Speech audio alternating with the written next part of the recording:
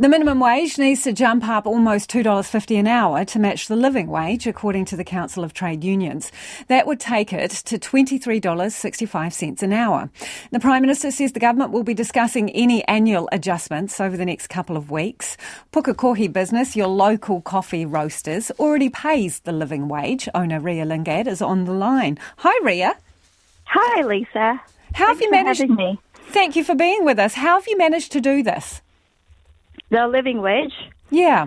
Yeah, so we have been doing it for a little over a year now. We've always paid our staff above the minimum wage, which I think is fair. We're very conscious of our business, like our numbers every week, and we are able to afford the living wage because of, I guess, we're in tune with our business, and we know that we're able to meet our sales and we're able to meet our costs. And so at the moment, it all works out. So your business model is based on allowing for this higher wage than others pay? Yes. So even when we started this business, I base it on how many people do I need and how much sales do I need to generate to be able to pay our employees properly. So ever since, it was our basis. So you started doing this during COVID, Ria? Yes, we did.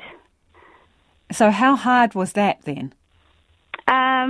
For our business, it wasn't really a big challenge because, like what I said, most of our staff, only maybe 3 staff members were under the living wage then. So it's only three people were being paid under the $23.65. So it was just a matter of us increasing their wages and then us applying for as a living wage employer. Yeah. So how many people do you employ, Ria? We have 18 staff members now across 2 sites. Well, inflation is running hot. We all know it. 7.2% was the figure revealed yesterday. How is your business coping with that? Because a lot of the products that you use, the prices of them would have gone up a lot.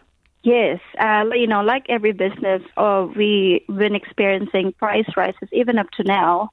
So on average, we've had probably up to 30% price increases. Cost of goods. We have obviously increased our pricing, and we've developed we've managed to develop a lot of efficiencies within our operation so that when we make something, we make a lot of it instead of making one thing of this, 2 things of that. So there's a lot of things that we've done to make our work efficient. We always look at our numbers week to week. We forecast our sales, and we make our labor budget and our cost of goods budget based on our sales.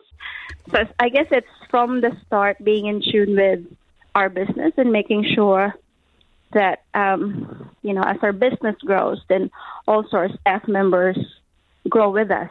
So our turnover is quite low, I guess. On average, our staff stay for at least 2 years, which I think is great for hospitality. And they're able to, move forward to, bigger things than what they're currently doing. So I think it's good for everyone, good for the business and good for the staff. So, Ria, you've acknowledged that you pass on some of these costs, obviously, to your customers. Are they aware that you are a living wage business, and does it matter to them? It matters to some. So our community, our customer base, we're quite fortunate that they're not very price sensitive. So if we increase our regular flat white by 50 cents or 20 cents, they really don't mind much, because what we also built from the start is our hospitality, like being hospitable to people and building our community. So we have a lot of regular guests, and they come in every day, and we know that they will come back the next day or the next week. So then we're able to forecast our business quite well. And I think that's the big challenge in hospitality, especially, is forecasting okay, next week, how much money am I gonna make, or what will our sales be next week? So we've gotten really, I guess, we've understood our business enough that we can forecast, and we know that we'll be able to meet those KPIs. So what do you say to some critics who say hospitality doesn't pay enough, and if businesses cannot afford to make this jump to a living wage, well, then they shouldn't be in business? I believe so, because you're in business to, well, like most hospitality business, it's a people business. We rely heavily on people. So people make the products.